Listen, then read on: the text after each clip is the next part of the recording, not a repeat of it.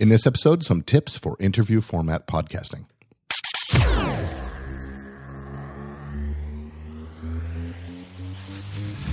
This is the Law Podcasting Podcast, where you learn how to use modern media to get your message out and more good clients to your law practice. Here's your host, Gordon Firemark.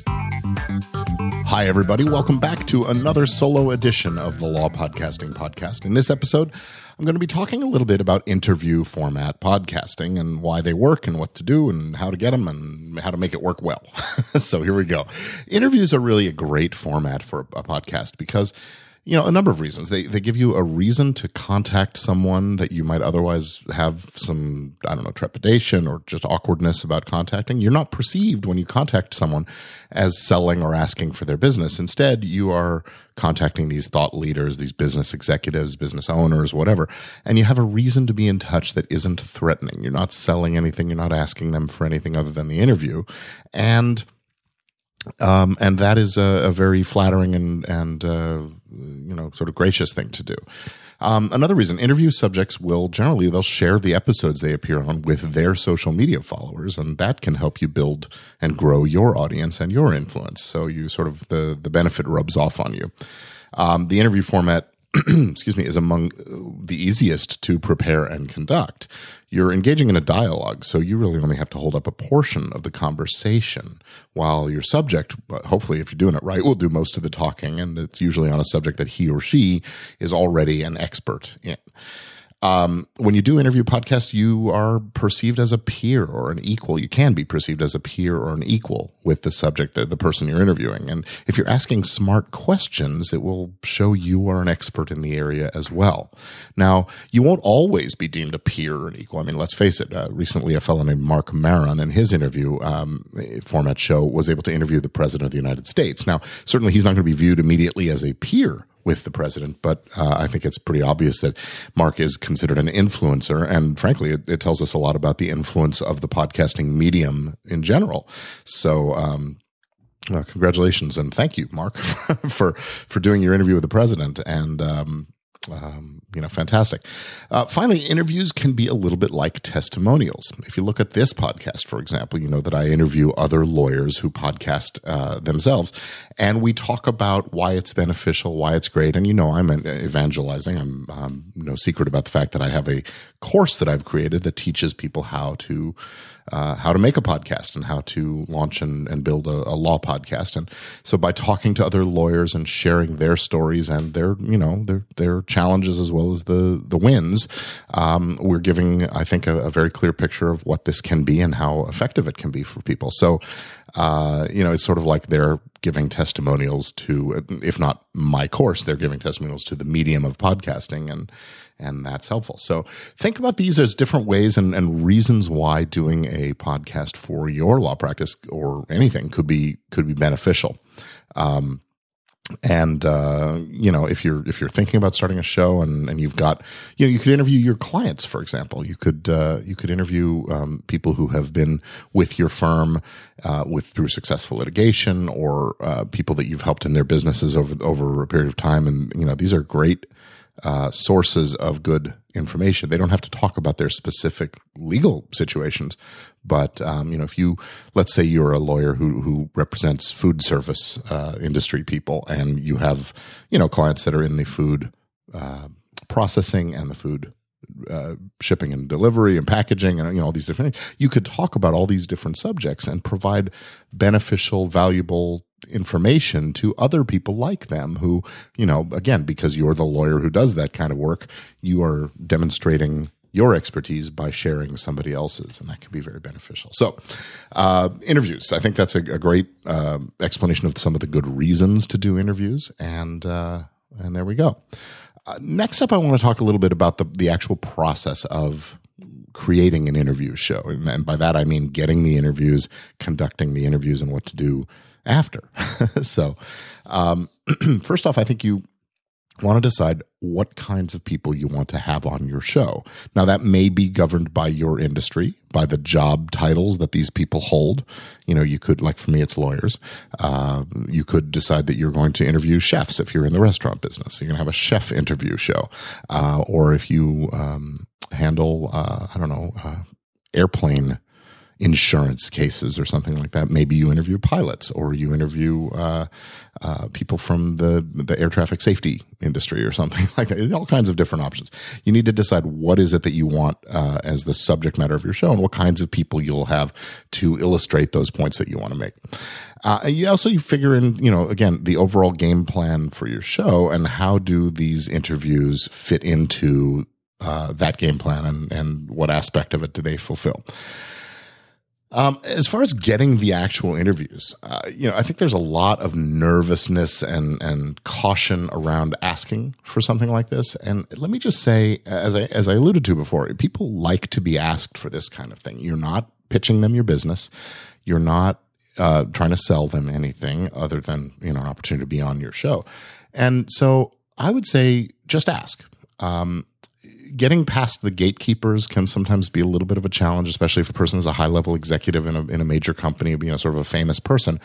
But it's possible. If you submit your request through their channels, it eventually will make its way to the decision makers. And we'll talk about how to ask in a minute. But the point is, just ask. People are gracious about this kind of thing. It's a stroke to their ego to be asked to be on a podcast. Even if they're used to being on major media, podcasting is, as we've seen with the president, we're growing the popularity of this medium. And so, it's great to be asked, and people love it. I know I like to be asked to be on other people's shows. And I think if you've ever been asked to give a speech or a talk to a class or anything like that, you know how nice and validating it feels. And people also like to give back, and talking about their experiences and sharing their journeys and those kinds of things can be very rewarding in and of itself. And so giving a person a platform from which to do that is a way they can give back and enjoy that reward.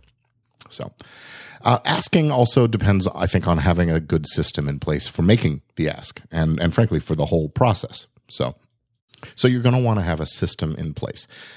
Maybe you have an administrative assistant who helps you with things, and that person can sort of handle the nitty gritty of it, sending out the emails or making the calls and tracking down the people's addresses and those kinds of things. Or maybe you have a virtual assistant that you can use to do some of this. I know that's part of what I give my virtual assistant as assignments, is to track down people who fit these criteria for one of my other shows, for example. This show, I tend to encounter the other lawyers who podcast, so I'm able to sort of informally make those connections and then ask through social media or through email or whatever. And maybe you have a podcast producer whose job it is to produce your show. And if so, then obviously this is one of the things that person should be doing. Now, let me tell you a little bit about my system for asking for and getting interviews. As I said, I tend to encounter people, at least for this show, on social media. And in my practice, I encounter people in the other area, the entertainment law, entertainment industry area, for my other shows. And so I just sort of track down, their contact information. Usually I have it because it's social media, and I send them an invitation by email. Now I'm on a Mac, and I use a program called Text Expander. And I believe there are equivalents to this for I know there are for Linux, and I'm sure there is for the Windows environment as well. This is where you type a short abbreviation, and it fills out or completes with a sort of a macro with a lot of detail. So I actually have a snippet that is my ask snippet, another one that I confirm once they've said yes, another one that reminds them a few days before the review and the interview, and a final one that I use to say thank you and tell them where to find the finished episode as it goes live. So you want to be, as methodical and systematic about this. It may be that you just have a tear sheet, a document that you can cut and paste from. But I think these Text Expander applications are really great for this kind of thing. So my system is this. I use a Text Expander snippet to do the ask. And the invitation is, I try to be very direct. Hey, I'm writing to ask you to be on my podcast. And I'd like, if I have a date in mind, because I need to fit it into a particular subject area or schedule, then I will ask specifically about that date or that week or whatever. But if not, I just sort of be specific about what I'm asking for. Please come on my podcast. It'll take this much time. Here's how we do it, and so on and so forth. I like to give a little bit of background and a link to where my show can be found so that if someone hasn't already listened and heard of my show, I give them a chance to get a sense that it is for real, and they can go look it up and find out a little more about me. You can link to your own bio, your webpage, all those kinds of things. I also think it's helpful to describe the other, who else you may have had on the show, to demonstrate that this interview will be joining good company by saying yes. If you don't have enough of that in the backlog of your interviews, then of course, just say so. Just say, listen, this is a new podcast I'm creating, and here's what its purpose and intent is. And I'm asking you because I view you as, a leader in this area, and you'd be a great person to talk to as an anchor for my new show or something like that. The point is, be a little flattering without being effusive about it, and be. You're asking somebody to give you some time, so you have to be appropriate about it. I like to describe the subject that I want to discuss in general terms. If a person is a subject matter expert in a particular area, say astronomy, then of course you're going to say, I want to talk to you about astronomy, but maybe it's a little more specific. I'd like to talk to you about the rings of Saturn, and we'll be talking about that for about 30 minutes or something like that. And then you just ask them, to confirm their availability and to make the booking. Suggest a few times that would be good for you, or I always record at 2:00 on Friday afternoon, however you do it. Now, I use a calendar tool called Schedule Once. There are a number of these out there. There's one called Calendly. I think there's a handful of others. These are great because what I can do is in my invitation email, I'll say, I hope you'll say yes, and if so, will you please visit this link and select a few dates and times that might work. And that way, my calendar schedule is already built into that, and the system knows when I'm available and not, and it doesn't show those as I don't end up having any conflicts because my bookings are already blocked out. And it allows the interviewee to select a time that works best for them. I like to ask them to select 2 or 3 so that I can choose from what's available, but sometimes they only name one, and that's okay. As long as it's open on my calendar, I'll try to make it work. This is great. It's efficient. It's effective. There's less back and forth. They're choosing something that already works for them. You're making it sort of easy for them. Now, there are some drawbacks to this because this process is a little bit impersonal. So if you have that virtual assistant or a full-time administrative assistant or something like that, maybe it's better to have that person field this directly by email or over the phone to schedule the appointment and answer any questions and so on. The other drawback from this, I'll tell you, I had an interview on my show a few months back who told me afterwards that he felt that the scheduling process was cold, and I was asking him to jump through some hoops immediately after asking him to do me the favor of coming on my show. And he said himself that he was a bit of a curmudgeon and that this kind of thing was one of his pet peeves. But it is something to think about. If the people that you're contacting are likely to be that way, then maybe you need to come up with a slightly different approach and just, I don't know, asking them to reply back with a few addresses, a few dates and times. I don't see that as much different than, go to this website and click on a box that makes sense. But anyway, another drawback of using a calendaring system that I have encountered is that you suddenly have an event on your calendar that you weren't quite ready for. You didn't see it coming until the morning of or something like that. So you may not have enough prep time if you're not careful about this. As a consequence, I've built a system that allows me to book some time for prep as well as soon as the actual calendaring time happens. And one of the ways that I do that is by giving myself at least about 15-minute buffer before the recording, so I know at least I can review my notes then. Okay, so once the person has booked and confirmed using that online system or whatever, I like to send them another email that confirms the booking and explains the process. It's how we're going to connect or where we're going to record if we're doing it in person. It sort of gives them all the logistics. And this is where it sort of makes sense also to explain your editorial philosophy. If you are going to edit the interview, you should, say so and allow for it. But in my case, I do these interviews and generally go from pressing stop to uploading the file, and the podcast goes live within about 15 or 20 minutes after we're done. So I say, this is a live to drive recording, and we don't do any editing unless there's a major technical or, factual faux pas that definitely needs our attention. And that sort of puts them on notice that we're not going to be stopping and starting. We're going to talk and we're done and it's going live. But if you are going to be editing, you want to indicate, will they be given an opportunity to have some input in this? And this, of course, makes it a much more time-consuming process to do interview shows, but, it's worthwhile. Anyway, once you have done that, you want to also be sure to include some detailed instructions and maybe even some sample questions if that's your style. I always ask at this point for my subject to send me a bio or an introduction so that I can help in preparing how I'm going to welcome them to the show, and also a photo, because I always put a photo of my subjects on the website show notes when the show goes live. So I always ask them for that, and I try to make sure I get that before, a few days before at least the interview. Now I have to make sure I do some prep. Now, be sure you schedule some time for this, because, as I said, that's one of the big surprises that sometimes come. Oh, I have an interview at 10 o'clock this morning. I don't know who I'm talking to. Now, John Lee Dumas, who does a show called Entrepreneur on Fire, has famously said that he doesn't do any prep. He works from a fairly rigid set of questions that are the same for every one of his interviews. And he's got a very structured format to his interview show. And so his prep amounts to a few minutes right before pressing the record button or pressing the call button on Skype. So he's working from some notes that have been prepared for him, I believe, by a virtual assistant or a show producer.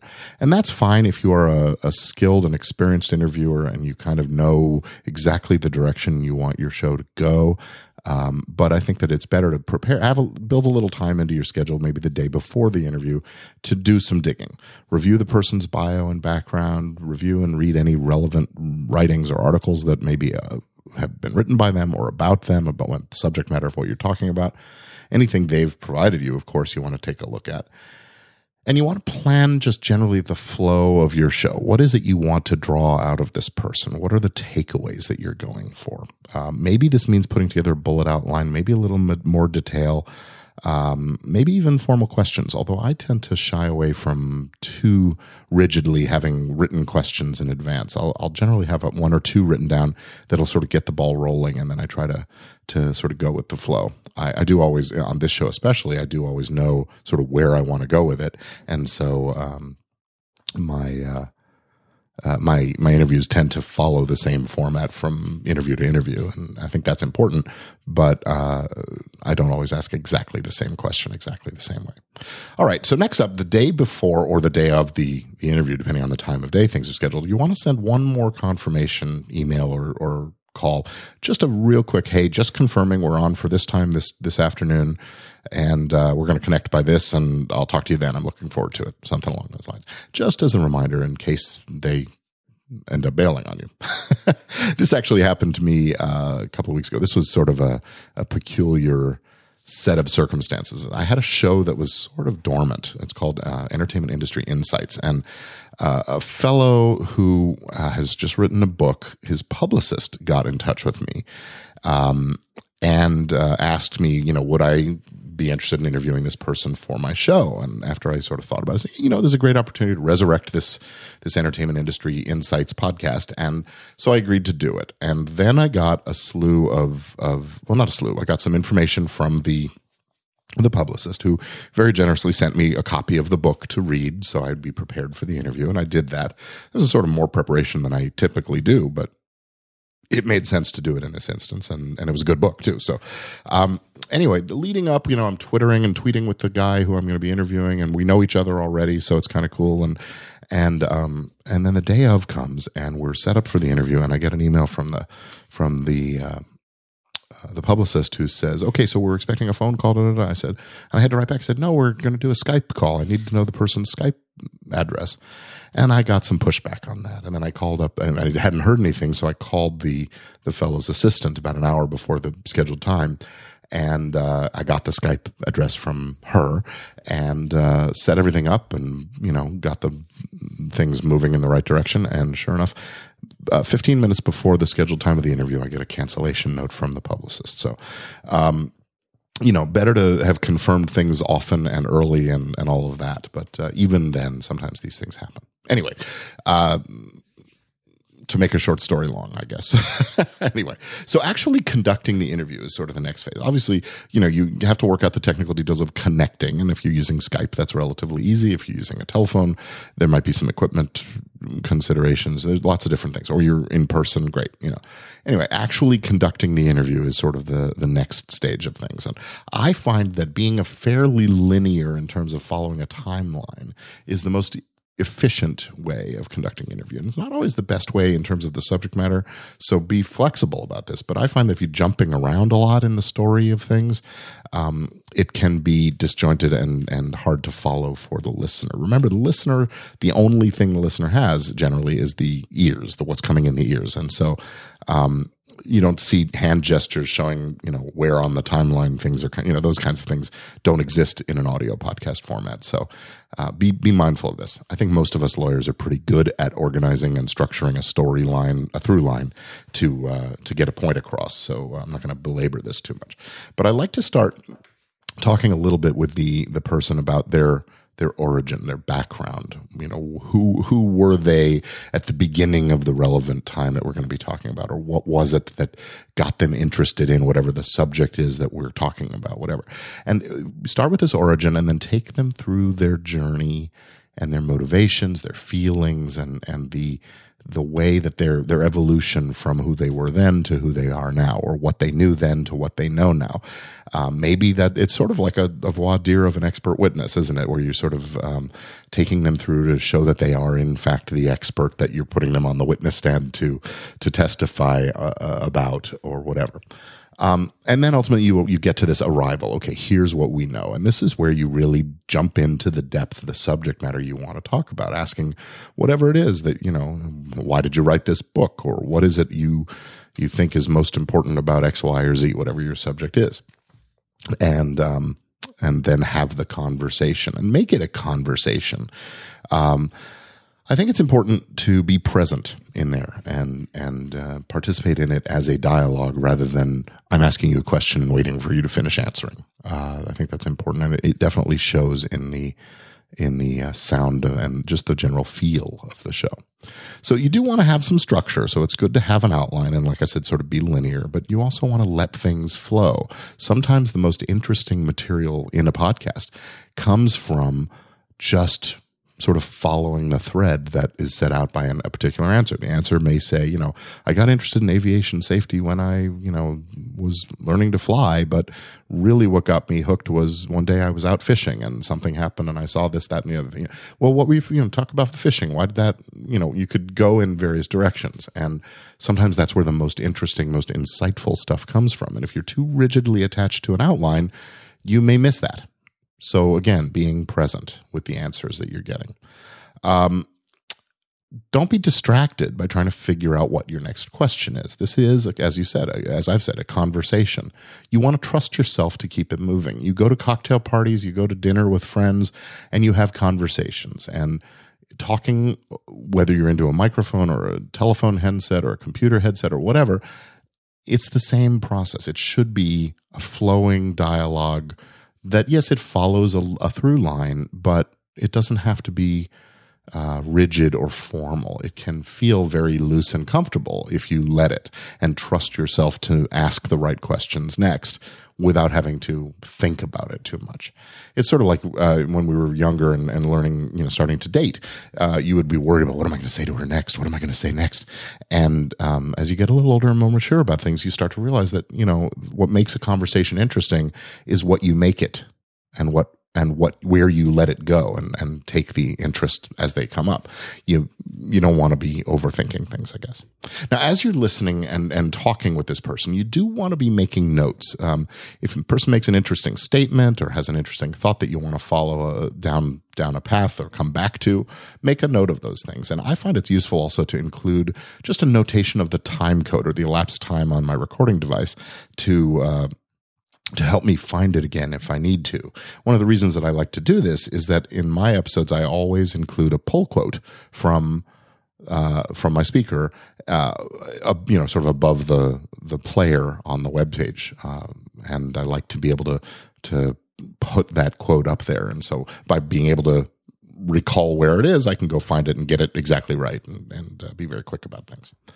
So go through your interview, and then, at the end, you want to wrap up with a generous, genuine thank you and gracious, ending and finish the interview. Stop the recording, say thank you, and sign off from the conversation.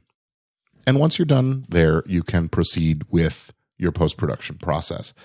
Whether you do that yourself in your editing or not, that's obviously up to you and the nature of how you're doing things.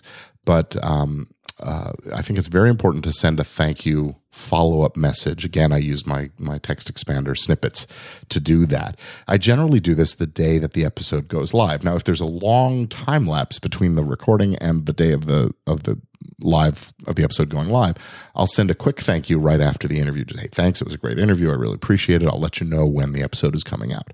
But then on the day that the episode does go live, I want to send them a little more detailed message saying, thanks again, thanks so much for being on the show.